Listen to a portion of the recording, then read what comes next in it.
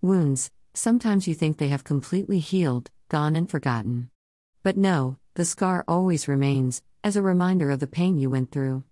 And all it takes is one little prick, one little trigger, one little forgotten memory, and it starts bleeding again, and the pain begins afresh. And it hurts just like before, and oh how it pains. You want the pain gone.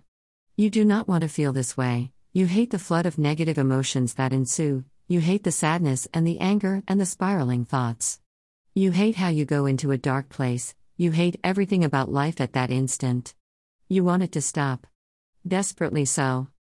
It's like you never completely heal from some things. They are always there, in the shadows, lurking, waiting for the right trigger to bring themselves forward again. But what can you do but feel the pain? Let it sink in? What can you do about pain? It's plain stark reality staring at your face. You cannot ignore it. You have to grapple with it, find the source of it, find what triggers it, find ways to make it stop. Albeit for a while, because with the right trigger it comes flowing in again.